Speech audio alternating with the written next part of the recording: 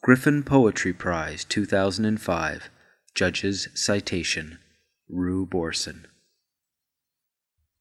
To lose north, in some idioms, is to lose all direction. In her journey, Borson finds north.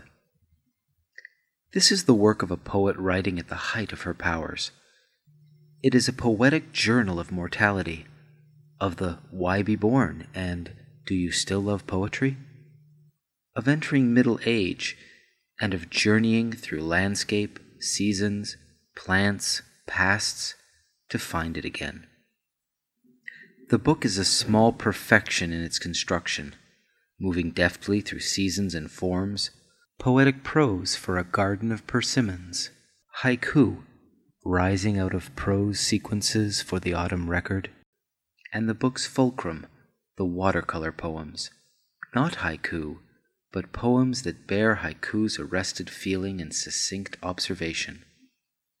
As for Basho, Borson's mentor and poetic ancestor, setting off towards north, lost, loss, losing, is to find the journey itself and one's own corporeality, out of grief and into the light of words.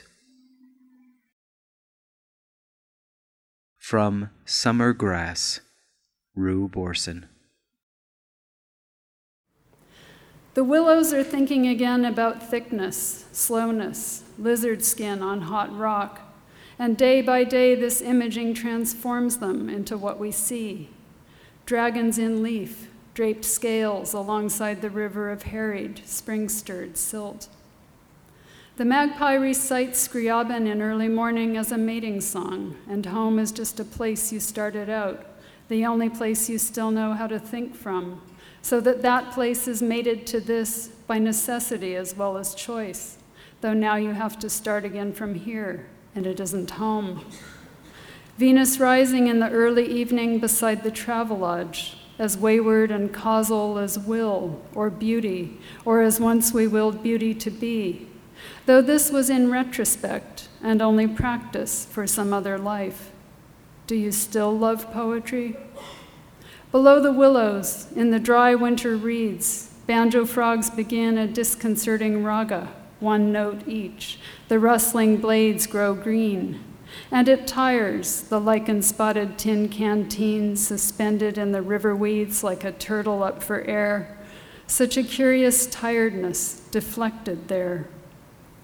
And what would you give up? What would you give up in the beautiful false logic of math or Greek, in the sum of the possible, long ago in the summer grass? Here beside the river I close my eyes. There the little girls lean continuously across a rusted sign that says, "Don't feed the swans," and feed the swans. The swans are reasoning beings, the young cygnets, hatched from pins and old mattress stuffing, bright-eyed, learning what has bread and what doesn't. What doesn't have to do with this is all the rest. One more chance to blow out the candles and wish for things we wished for that wouldn't happen unless we closed our eyes. Not the ginkgo or the level gaze, or the speaking voice beneath the pillow, or the waking in the morning with a name. But cloud or grief, when grief is loneliness and you close your eyes. Speech, when speech is loneliness and you close your eyes. Short Journey Upriver Towards Oshida by Rue Borson. Poetry is a finger that points. It's not in the words. You have to use words to get to poetry, but poetry is the thing that occurs between the words or above the words or below the words. Poetry is the thing that happens in your own mind if something blossoms suddenly because of the words. On another day, you could go back to the same words and they'll be dead on the page. Poetry is the thing that happens inside you. Whether you're reading or remembering, reciting from memory, poetry is the thing that happens inside a person. And words point to it and can help make it happen. But words are not the poetry, even though that's paradoxical. Only words can be the poetry. but it's really what happens to a person in the presence of poetry.